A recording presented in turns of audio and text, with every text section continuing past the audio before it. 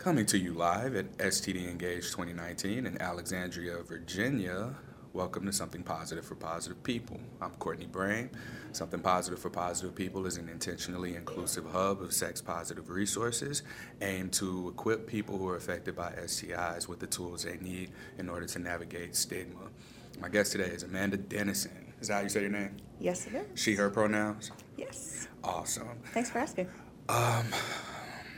I don't know where to start. So I told you I wasn't going to read your Right. article, but I read it. So I have to sit here and play stupid. So you are positive for genital HSV-2, is that correct? That's right. And how long ago were you diagnosed? Gosh, it was July 2015 when I was diagnosed. So. All right. And was this the first time you ever opened up about it? Was when that article came out? How long ago was that? That was in April of this year. Okay, so April And 2019. Yeah, that was the first time that I had publicly come out. Not even that many people in my personal life knew. Yeah. So. What gave you the courage to do so? You know, I work for NCSD. We are a sex-positive organization. We talk a lot about engaging community members and what we're doing. But I felt like, how are we going to engage them if no one around here is telling their own stories? And it felt a little hypocritical to say, oh, we want people to tell their stories, but no one in our organization was.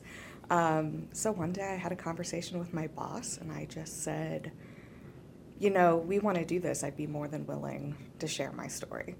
And of course he jumped on that and said, yes, absolutely.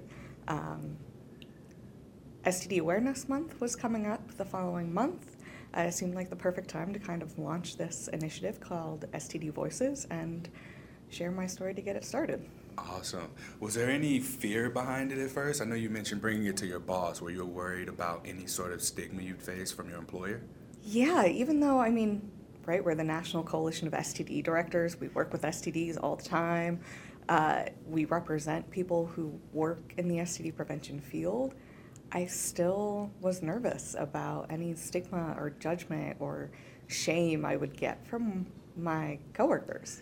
That didn't happen though, luckily. They're all very, very supportive.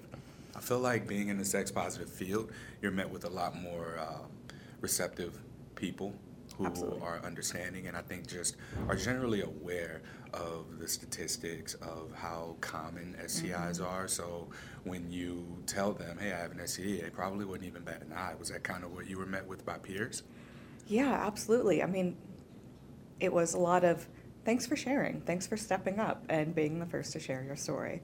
A lot of appreciation and just general support from them. Yeah.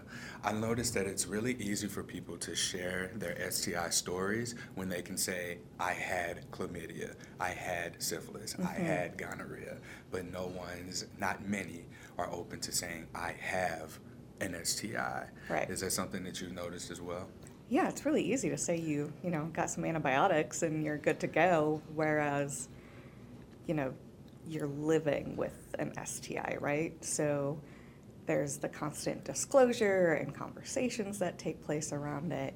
Whereas if you had something before, it's not something you have to think about or share. I appreciate when people share their stories. That's still empowering to other, community voices. But yeah, it's a different energy around those conversations. Yeah, for sure. Now, being in the public health space and having received a positive diagnosis, were you already in the public health space? Yes, I had been in STD and HIV prevention for almost 5 years before I was diagnosed. Oh, so you were in here for 5 years, and when it happened, were you just kind of like, what the F? Oh, yeah. I don't even know if there was a lot of personal shame associated with my diagnosis. I felt like a professional failure. Like, how was I supposed to do my job of preventing STDs and HIV if I myself got one? That was the biggest, I think, challenge for me coming to, getting to a place of accepting my diagnosis.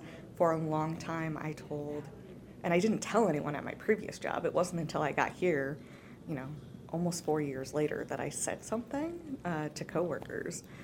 So that was a big shock, even if, I felt like I did things right, and I followed advice that I had given patients at the clinic I had worked at, and and whatnot, I still ended up with an STD, and it was just kind of mind-boggling. Yeah. And so when you received your diagnosis, what was the interaction like with with the care provider? Oh, sure. So I had never seen this provider before. My regular provider, I think, was out on maternity leave. So, she walks in and she's got on like green scrubs and clogs, and she's really pleasant, but also very like quick and dismissive in her conversation with me. So she's like, "You've got herpes. All right, I gotta go." Yeah, it was, it was strange. There wasn't a lot of time for me to like process and come up with questions. It was, yeah, this looks like an outbreak. Let me swab it. That hurt like hell. And then, okay, well, it's July 4th weekend coming up, so you're going to have to wait like a week for your results. In the meantime, here's some prescriptions. On your way out, make your appointment, bye. Yeah. And I knew. I mean, I had been in the field long enough to know what was happening. But I waited. I didn't tell anybody until I got my results. When I came back from my results, it was just, yeah, like we thought, it's herpes. It came back HSV2. Keep taking your medication, and if you want, we can get you on, the daily dose of acyclovir going forward. And that was kind of it. Still, like, she didn't take a sexual history on me, which, being in this field, I was just, what? What do you mean? I'm being diagnosed with an STD, and you're not taking a sexual history. I had to ask for other STD tests. I didn't think I was at risk for other things, but I'm like, I'm being diagnosed with one. That's interesting. I should be tested for all of them. Yeah. No conversation about how to disclose to current partners or past partners, or even how far back I should go in telling partners. I wasn't out to my doctor as a queer woman at the time, so there was no discussion about, how to tell different partners. So it was just all very strange. And I walked out to my car and I was like, what do I do now? I was met with a different experience. So when I was diagnosed, I was also tested for the other STIs. Mm-hmm. I was tested for the curable ones and HIV. And I was given medication, I believe, that would have treated chlamydia, one of the curable ones. I was just given the treatment for that. Mm-hmm. And my medication for the herpes. So when I left out of there, I had all of this taken care of. So it's really shocking to me that it's not common practice to be tested for other STIs right. when you're diagnosed with an STI. And it really does make me question how we as people who have herpes view herpes, how those who believe they aren't affected by or are negative for herpes, and then how the medical community views herpes. Mm-hmm. So like even being here at STD Engage, I noticed that a lot of the conversation is HIV, chlamydia, gonorrhea, syphilis focused, right. And trich's been up there, but not herpes. And it's come up in some of the small meetings, but it's only been called HSV2. Mm-hmm. As if HSV1 can't be transmitted genitally. Yeah. I guess what my question is to you now is like, do you have any insight as to why that is? Yes. And that all comes from, I think, what's funded on a national level, right? So the nationally reportable diseases, things that are reported from labs to state and local health departments, which then gets reported to CDC, are gonorrhea, chlamydia, and syphilis. Herpes isn't reported. Not even trich? Trich's not reported. Chancroid is, but there's like... Well, we got to talk about that one later. I don't even know how many cases of that there are, probably less than a handful every year. And so there's no discussion around herpes because health departments aren't working on herpes, right? Like that's not a conversation. Now, when I worked at a clinic, I had conversations about it all the time, right? I had people coming in to get tested for HIV because they were diagnosed with herpes, and like me, they didn't get offered other tests, so they walked into my clinic to get those tests. So I had conversations there, and even when I was at the health department, the state health department, I got calls all the time about, concern around somebody's out there spreading herpes, or I know so-and-so has herpes. And there was a lot of conversation around stigma and shame and how to disclose to partners. And that was even before I was diagnosed myself. But yeah, as a health department provider, or managing an STD prevention program, it's not something that's reported. So, and it's not something that's well funded. Like, research isn't funded a lot around herpes, although they are working on a vaccine for it. I guess it's not as sexy as some would say, as the others.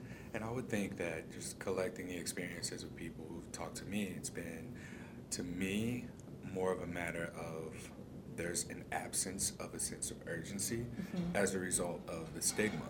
Because people have the ability to step up and say, hey, I'm affected by this STI. I would like to protect my partners better. Where's the vaccine? There's no demanding it, but in order to do that, you have to put yourself out there. Right. There are all kinds of petitions and campaigns that are going on right now to advocate for this, but the numbers of people who have herpes versus the number of people who are suffering from herpes, they don't match up. And of course, HIV being something that can lead to fatalities, we're looking at way more of a sense of urgency for there. For syphilis, it can lead to infertility.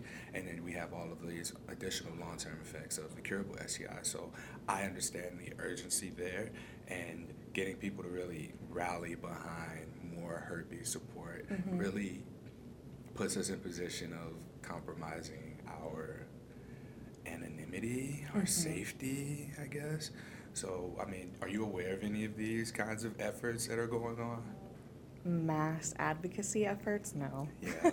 And I say this, I don't want to put you on the spot, but this is just something to make the listener think about. If you're someone who is, in fact, living with herpes, I say herpes, including HSV1 orally and genitally, HSV2 orally and genitally, that's what I'm talking about. So these are the ones that aren't getting any kind of attention, and there are so few people who are suffering from chronic outbreaks. More of us were affected by the social stigma, if nothing else.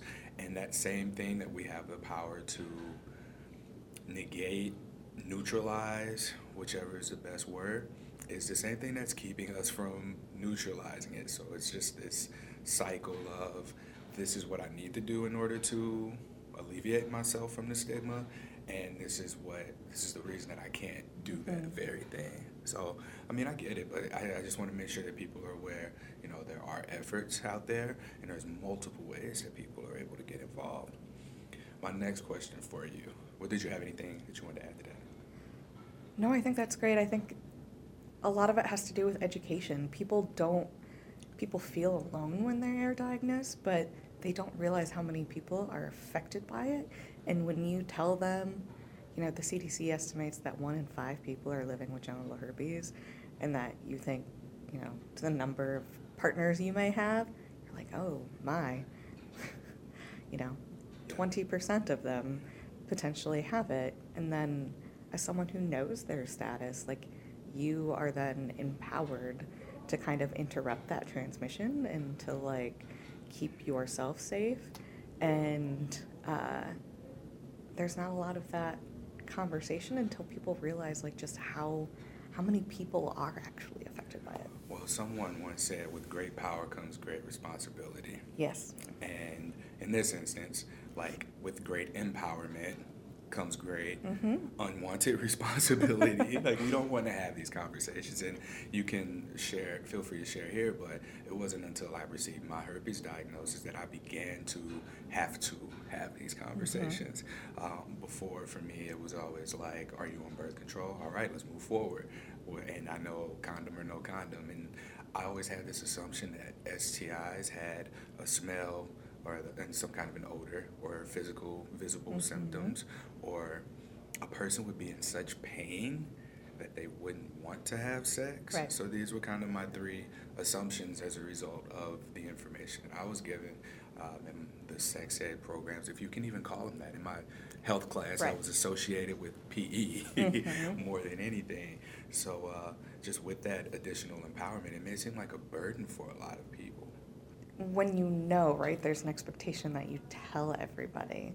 Um, and we're not, I don't want to use the word training, but we're not preparing people to have these conversations, even, one-on-one with partners, let alone telling the world about it.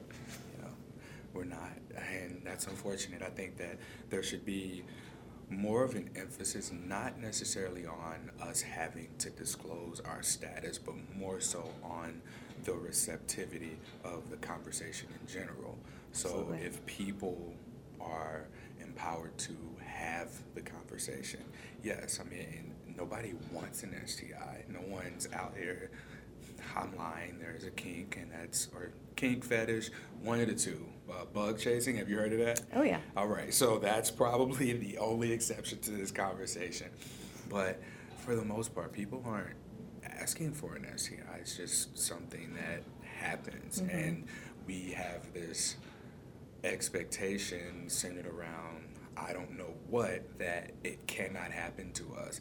It takes one time. I know people who've had hundreds of partners who've never gotten an STI, Yep. and I know people who've had one partner and gotten an STI. Mm-hmm. So we have to get to a place where we're aware that this can happen, and we need to be presented with the resources that we need in order to take care of ourselves. Every STI at this point in time is either curable, treatable, or manageable, and that's that. We treat them like now all of a sudden, our identities are so attached to what we believe to be true about STIs in general. Mm-hmm. So if we can just accept them as a health status or a change in health status so that whoever's treating us is able to treat us, then I think that it helps us to navigate the stigma a little bit better as well. Right. On Tuesday evening, we had a young person speak at the opening. Was this Addison? Addison. Addison, yeah. Amazing. They Yes. are amazing. But they said, a lot of people think STDs are bad because sex is bad, and that having an STD is like a mark on your character, when all it is a medical diagnosis. That's it. In the same way that we would treat any other medical diagnosis, whether that's managing it or curing it, that needs to be the same conversation here. Same exact thing. And society just has this cringe about the word sex. Yes. And it's so interesting. Everybody wants to do it, but so few are comfortable with talking about it. Mm-hmm. And why aren't we at a place where we can comfortably have these conversations of what everyone's doing between medical professional to patient, parent to child, youth to educator. All of these barriers are just compounding the things that make us feel the way we do once we receive a positive diagnosis. So, question about when you were diagnosed, did you feel like your identity was challenged or shifted being a healthcare professional and now having an STI? Was there any sort of inner conflict at all? Sure, like I said, I felt like a professional failure. Like I couldn't do my job anymore. Like now I harbored some big secret that I couldn't share with anybody. It completely changed the way that I lived kind of my romantic or sexual life, which was vastly different than pre-diagnosis. So yeah, there was a shift until I kind of accepted it, and as I said in my opening statements, felt empowered by it. And that took months to get to a place where it was like, okay, well, I'm the one with the virus. I'm the one who has the knowledge. I'm not, the ignorant person asking me if their legs touching mine under a dinner table would give them herpes. And I'm not joking about that. I believe you. Was there any stigma that may have taken place, like in your workplace, from other medical professionals, maybe before your diagnosis and then you may have noticed it after? Because I find that there are people who don't necessarily pay attention to it until they're affected by it, and then you just notice it everywhere. Sure, I don't know if well, I can't say I didn't notice it. Nothing specific to herpes, I don't believe, but more so we worked in the STD field. I worked with DIS, or disease intervention specialists, who were out interviewing newly diagnosed syphilis and HIV patients, and they talk about their cases. We have meetings where we do case reviews, and you would always kind of hear a little bit of stigma or shame among those conversations, and I think I noticed it more and more after being like on the other side. Yeah. Sure, I wasn't diagnosed with syphilis. I didn't have to interact with the DIS as someone diagnosed with herpes, but there's almost a bit of like camaraderie there. Like, if you're talking about this person, what would you say about me? Yes. If you knew. Mm-hmm. Yeah, I'm curious to know how I would have handled that, and I challenge anyone listening to ask themselves, if you've noticed any uptick in stigmatizing language being used around you. Obviously, more people who find themselves here are positive for HSV. How do you deal with that? My personal advice would just be to ask yourself why you feel the way you feel and begin to bring awareness into that and allow yourself to, of course, feel the feeling, but you've got to also challenge your beliefs about yourself with experiences moving forward. Do you have any suggestions on your end on how a person can deal with the internalized stigma? I think even if you find one person that you can talk to, whether it's your best friend or your partner at the time, if you find one person who is supportive, I think you learn that you find other people who are supportive. And all it takes is kind of one positive experience of telling somebody. And whenever I get messages from folks being like, how do I tell people? How do you disclose? My experience was, when I started disclosing, was far more positive than negative. I had one negative experience with the guy with the dinner table question, but everybody else was very accepting. You should have told him you already had it. Chances are. But yeah, I think there's, if you can get to the point of just telling one person and starting to talk through those feelings, even if that one person is a counselor, is a therapist, and you start working through some of that, it is so helpful. I think it is very difficult to kind of sit in silence with all those thoughts and all those feelings and not talking about them with somebody. Like I said, therapist, family member, friend, counselor, a trusted coworker or something. But I think as soon as you put a voice to what is happening, it starts unraveling a bit. Mm-hmm. And not talking about it, that's what the virus wants. The virus wants to remain a secret because that's where it thrives, in that place of shame. The more we stress ourselves out and trying to hide this and keep it under wraps and hidden and maybe not disclose, the more this virus is able to thrive. Because think about it, stress is a trigger for many of us. I want to say, if not all of us. So being under the stress of going into a new sexual relationship with someone and having not disclosed, this is often increasing our stress levels to where the virus is able to express itself. So it's important for us to establish a better relationship with our bodies and be able to get to a place where we can communicate our status to our partners. And I'm aware of the very specific communities of people who are at risk of physical violence for disclosing. So I want to make sure, again, to just hold space here for them as well. But if you are someone who has the privilege, then it's your place to disclose your status to your sexual partners. Let's talk about sex. Let's do it. I'm often met by people who don't directly ask. How they say it is, no one's going to love me. How am I going to have a family? And after talking to them for a while, it really boils down to, who's going to want to have sex with me? Yeah. I think that's kind of the number one concern when it comes to this. Yeah, and so as far as dating and disclosure goes, you did mention that you identify as queer, Yes. are queer. How do I say this? Because I'm still learning language. So are you queer or do you identify as queer? So that's a good question, and I don't know the answer to it. I identify as queer. I am queer. It's just, yeah. Okay. Now, for queer people, I'm aware that there are discrepancies or discrimination from the medical community oftentimes. There's discrimination. Have you faced any of that at all?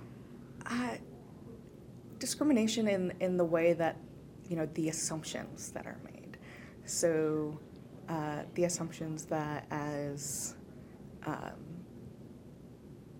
a woman, I'm only sleeping with men, or only sleeping with other heterosexual men who, you're not asking me about who my partners are also sleeping with. And also only assuming that I am in a monogamous relationship is another part of it. And not asking about how many partners, the gender identities of my partners, what types of sex I'm engaging in. So I have not come out to the vast majority of my providers. Yeah. Was it easier for you to step into the public space as a queer person than it was for you to say, I have herpes? It's funny you bring that up, because the day I came out to my boss as having herpes was the same day I came out to him as being queer. We had the conversation about herpes, and then I went to my email. I left his office, was checking my email, and found out that I was going to be honored as one of the 40 under 40 queer women of DC. And I was like, oh, this would be really great to kind of, to share with the team. And so I forwarded it to him, and I just said, well, since I'm coming out to you about everything else, I might as well come out to you about this too. And so I kind of just came out as all at one time to my coworkers. But previously, in my personal life, it was a lot easier. Not that it was easy. Yeah. But it felt easier to come out as queer, especially to, family members, than it did to have an open conversation around having an STD. Now, how crazy is that? Because I think it demonstrates how far we've come as a society, really. I think about people I've known who have eventually come out, so to speak, and there's got to be a better way of saying that Right. other than coming out. But the people I know who've come out about their sexual orientation, their sexual preferences, when they stepped into that space, there was so much fear around it. There was so much fear of judgment, of abandonment from the communities that you belong to. And now we're at a place where people are able to come out and be celebrated more so than shamed. Right. I am very, very hopeful for us getting to that same place as far as sex positivity and being able to discuss STI status. We shouldn't have to talk about coming out. We should be talking about being where we are, being who we are. And there shouldn't be any question about that. Yeah, absolutely. I think we have come a long way in terms of accepting different sexual identities, gender identities, all of that.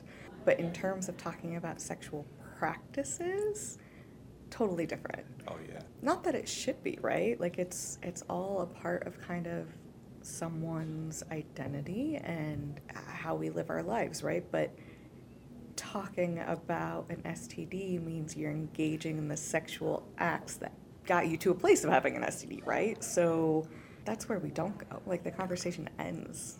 And that's unfortunate because that's really where the conversation needs to stay. Right. We need to continue to talk about this. So we're going to have sex. We're going to continue to do so. So how can we engage in conversations that allow for us to set a foundation where that's standard? It should be a standard for us to discuss STIs. And I'm not sure if you're familiar with Dr. Evelyn Dacker. She is the executive director of Sex Positive Portland, and I had her on the podcast, episode 99. She did a TED Talk called Stars, and It started with, it was an acronym for sexual or STD status, turn-ons, avoids, relationship intention, and then the final S was for safety. And I think that that really sets a solid foundation for how we can talk about sex in a very conscious way, because not only are we talking about our STI status, we're talking about our kinks, what turns us on, things that can be done consensually. Like now we're getting into consent. Right. So we're talking about these are things I like, what are things you like, these are things I don't like, what are the things that you don't like. And then relationship intention, is this going to be casual? Is this going to be monogamous? Are we working towards marriage? Are we just going to not ever see each other again? And then we get to the other S, which is safety, and that just branches out into just letting a friend know that you're going to be staying with so-and-so, so Right. that they know where you are, letting the person know that, hey, I'm turning my GPS on. I've already told 50 people. Like, I made a Facebook status saying where I'm going to be at. So if you try anything, you're effed. So I find that to be a very good foundation for a good core of topics, and us beginning to discuss sex, sexual health, and having that kind of a conversation. So do you have anything that you feel is like something that needs to be added there? No, I think that sums it up. You know, I identified as polyamorous for a really long time, and there was a podcast that I listened to that, you know, was made up of a bunch of poly folks. But it was like, what's your elevator speech when you get into a relationship? Like, what are things that you want your partner to know, or a potential partner to know, and how to convey that in a way that is, you know, it hits on consent, it hits on what you like, what your limits are, what are hard stops, you know, having a conversation around STIs, condoms, or other forms of, you know, protection or prevention, and kind of like how to have that conversation. And I think that STAR's, you know, kind of topic areas that you just laid out is a kind of a perfect summation of, you know, what we wanted to have in that elevator speech. Shameless plug. I mean, we've got all kinds of resources similar to this on the Something Positive for Positive People podcast. So all of the perspectives that we're bringing on here are really useful to people who are navigating a positive STI diagnosis, and also for people who are potentially dating someone who may have an STI. So these are all very useful tools in order to help you to navigate that. Now, as far as disclosing goes, do you have a particular way that you do it, or is it on a case-by-case basis? Especially being someone who's queer, who doesn't just have sex with someone who's heterosexual or who's only homosexual. Is that a bad word now? Is homosexual a bad word? All right. So someone who engages in sex with the same gender. Yes. All right. Yeah, we tend to say gay, bisexual, or other men who have sex with men.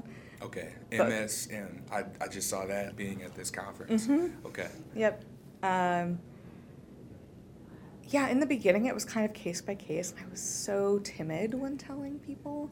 I would kind of just awkwardly shove it into whatever conversation I could before a first date. When I realized that the responses weren't going to be super negative, and luckily I was never put in a position where I felt like my physical safety was going to be at risk, which, you know, I realized not everybody is in that same situation. It was like, okay, now let's have this conversation in person. So instead of telling you over text message, I'm going to tell you in person, because I really want to see the way that you react.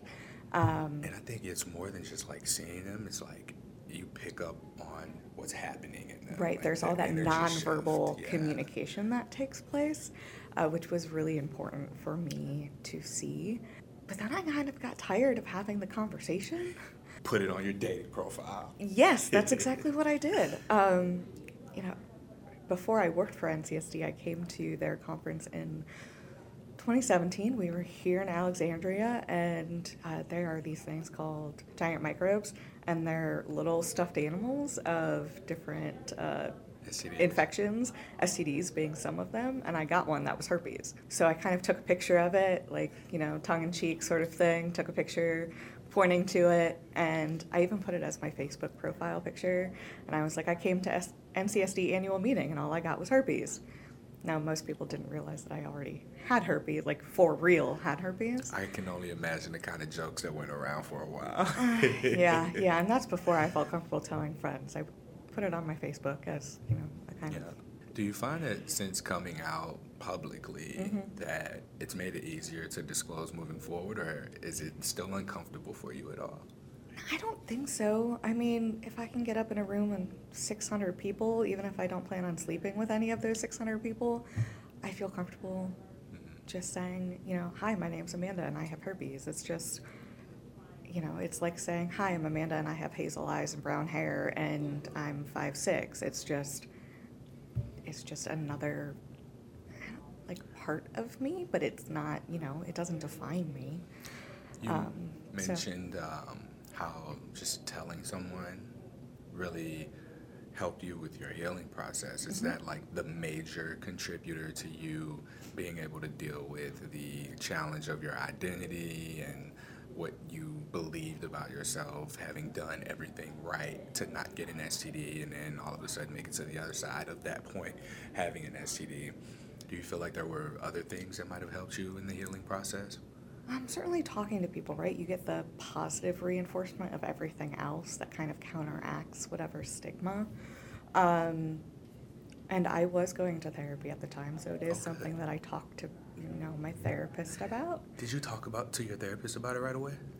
Yes, Okay. I did. I mean, I had started seeing my therapist when I was in a committed relationship, and that relationship had ended. I was then diagnosed with herpes, so it kind of just felt natural to, like, as we were talking about my relationship status shift, and coming into my own as a queer person, that then also talk about herpes.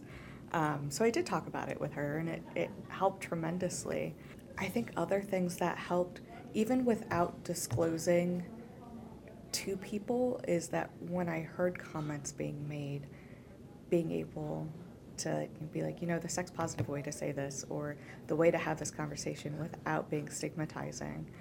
Even if I wasn't telling them that I had herpes, it was a way to kind of shift the entire conversation around STDs in general.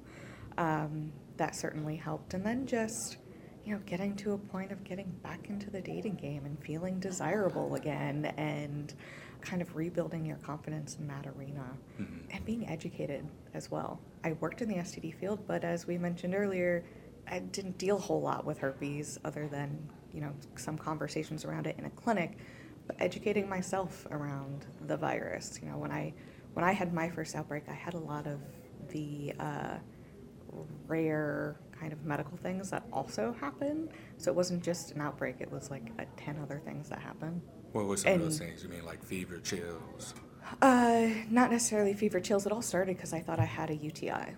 Wasn't a UTI, and then because they put me on antibiotics for a UTI, I got a yeast infection on top of my first outbreak.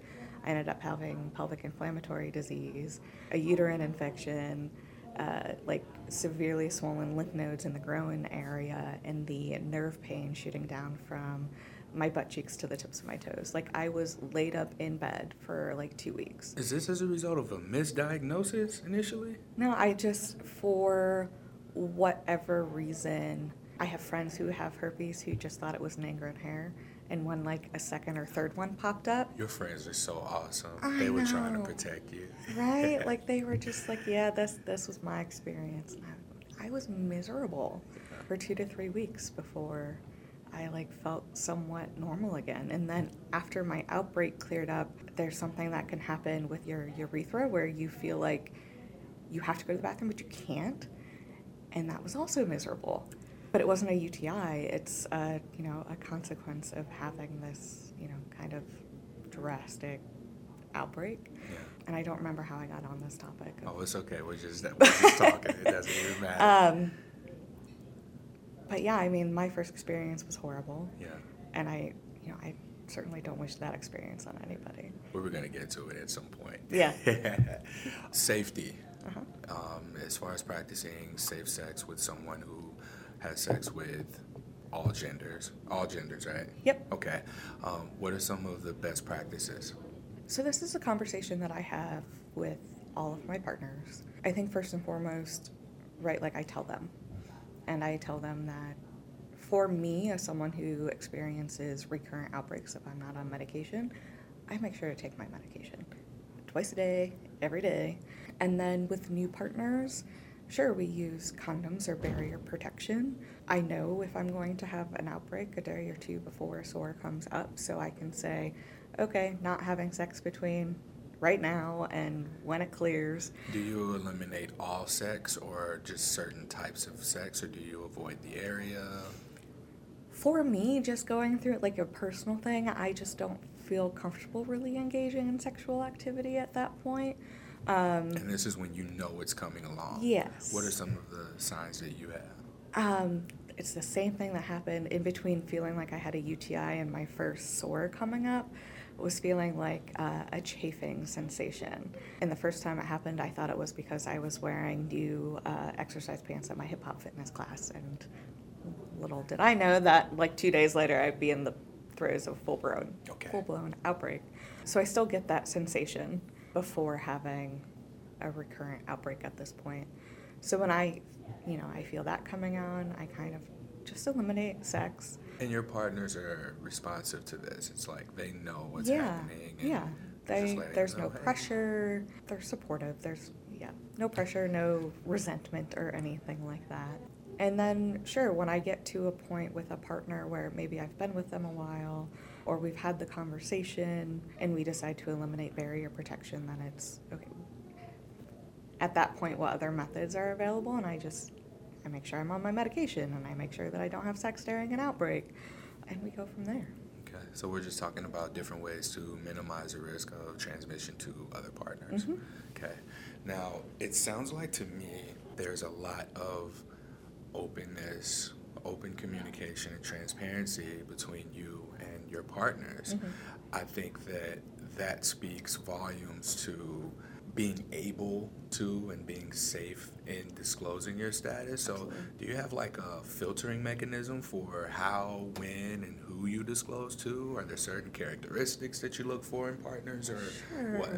I mean, so I got bold enough to put it on my dating profile. So not just on my Facebook page as, oh, hey, I have this herpes stuffed animal, but it was, I have herpes. If you aren't comfortable with that, don't bother messaging me.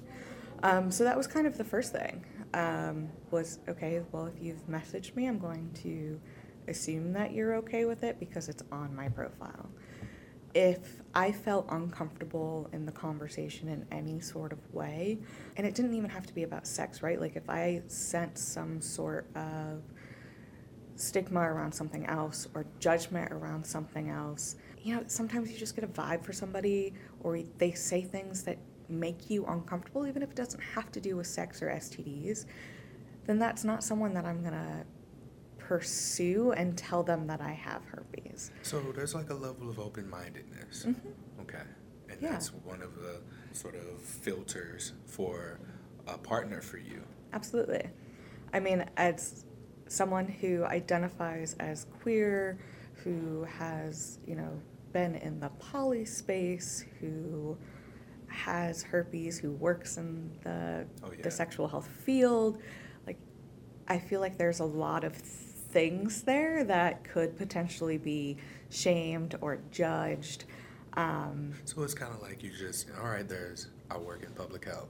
Uh-huh. Specifically with sex. Yep. And you kind of just like push it, right? push it. And you just like it's kind of like a checklist of, there's all of these things that are a part of my identity. Yes. And if you're not okay with one of them, then we're not going to be okay. And that's not a partner that I want to pursue. I heard last night at one of the presentations here at STD Engage, one of the presenters, and I forget the exact name of it, but it was on talking to teens about sex, Mm-hmm. sexual health.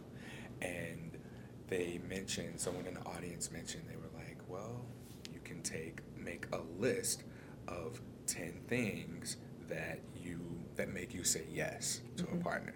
And the partner has to check off 10 things, and then you're a yes. So this conversation really revolved around consent as well. Absolutely. So I am a hell yes if all 10 of these check marks are checked off.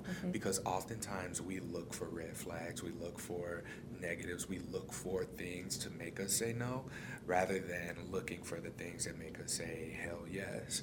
And I think that that's a very useful exercise, and it made me think about that when you said something you had just said. I can't remember what it was. My checklist. The checklist. Like having a checklist for your green light rather than a checklist for, all right, 3 strikes, you're out. Why not 10 check marks, you're in? Right, and they don't all have to be sex related, right? Like, what are things that make you feel good when you're with another person? What are not only, these are all my kinks and my fetishes, and I want people to be in the same, interested in the same things, but how do you want to feel when you're with someone, right? And if they make you feel that way, or they're interested in the same things, then that sets a positive tone for things, rather than, like you said, looking for all of these negatives or red flags. You're looking for things to say yes to. Now, has your relationship style changed at all since your diagnosis? Yes and no. I mean, I think that because of my history of being in poly relationships, being in the kink world, being diagnosed with herpes, I've learned to communicate a lot better, for sure, and to have open and honest conversations, and helping partners get to that same point, and talking about just, feelings and things that are happening. So I think in that way, my style has changed, but overall, I mean, initially, right? Like, initially, I stopped dating. For how long? How long did you shut down dating?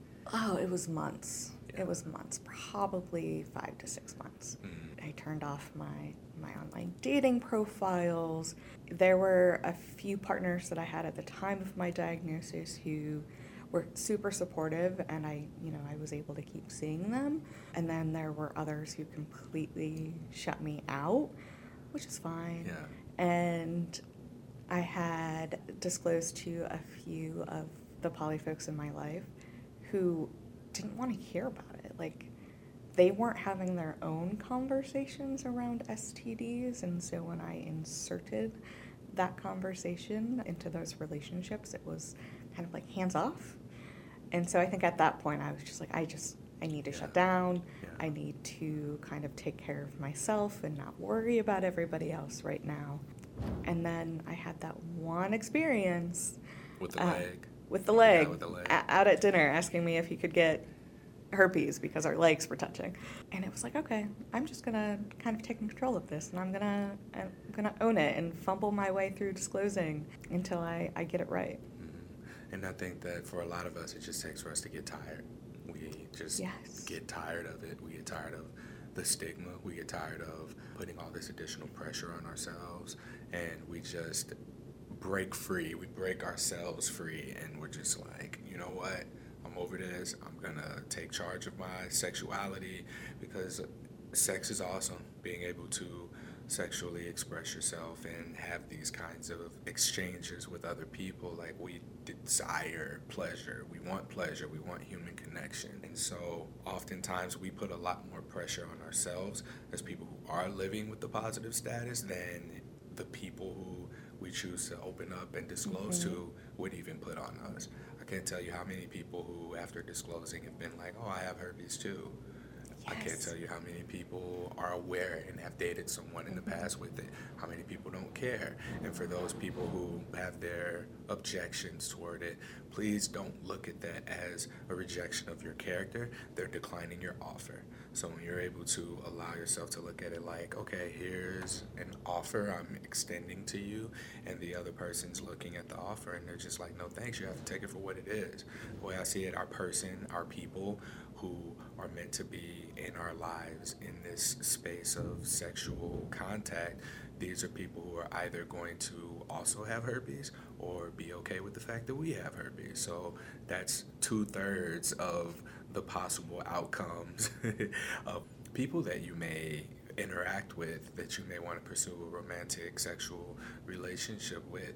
And when you go into it with that mindset, like, your odds of having progressed a relationship to that point are 66.6%. So when you look at it that way, we winning out here. And the only way that we're losing is if we allow for ourselves to allow that 1/3 to completely overshadow the other 2/3 of possibilities. So take that into consideration. If you're someone who's struggling with your diagnosis to get back in the dating world, make that checklist of things that have to happen in order for you to move forward. And when you have so many, sometimes that takes more experiences with the person, more interactions with the person for you to be able to fill that checklist, but it's worth it. So I don't know, Amanda, we covered everything I wanted to cover. Is there anything that you feel like we may have missed out on or that you want to add to the conversation? You just mentioned about declining an offer, right? One thing that I always tell folks is that, right, that declining of an offer isn't a reflection on you. Exactly. It's not a reflection of who you are as a person, your character, anything like that. It's, like you just said, that person declining an offer. It's their choice, and the fact that you're giving them that choice is important. But just remember that what the outcome is isn't a reflection of who you are as a person. Exactly. All right. How can people get in touch with you? Sure. Do you want people to get in touch with you? Absolutely. Let me ask that. Absolutely. I always offer up my email, which is adennison@ncsddc.org. People can feel free to call my office phone, 202-969-0988. If you're driving, please don't stop Yeah, and write this don't. down. I will put it in the show notes for different ways that you can get in contact with Amanda. But I'm always happy to talk to people. I get notes and calls every single week, and I think the more that we have these conversations, the better, the more that we, as people living with or affected by STIs, can have these conversations, the more that will change it kind of in the general population. So, Absolutely. All right. That concludes this episode of Something Positive for Positive People with Amanda Dennison. Are you a director? What's your title? Director of Programs and Partnerships At National Coalition of STD Directors. I'll link to her contact information in the show notes. If you have any questions, feel free to reach out. You can comment on this episode, and I'll get back to you, and we'll get any questions that you may have for Amanda. We'll get those to her. So again, we're live at STD Engage 2019. I want to remind everyone that Waxo is a sponsor of the Something Positive for Positive People podcast. You can go on there, waxoh.com, and check out some of the articles on there. We're on the topic of healthcare for queer identified folks, looking for a way to identify compassionate, empathetic care from medical professionals, and that's why I'm so happy to be able to represent the hashtag We Need a Button campaign. If you're curious about that, want to check that out, there's more information on waxo.com. Till next time, stay sex positive.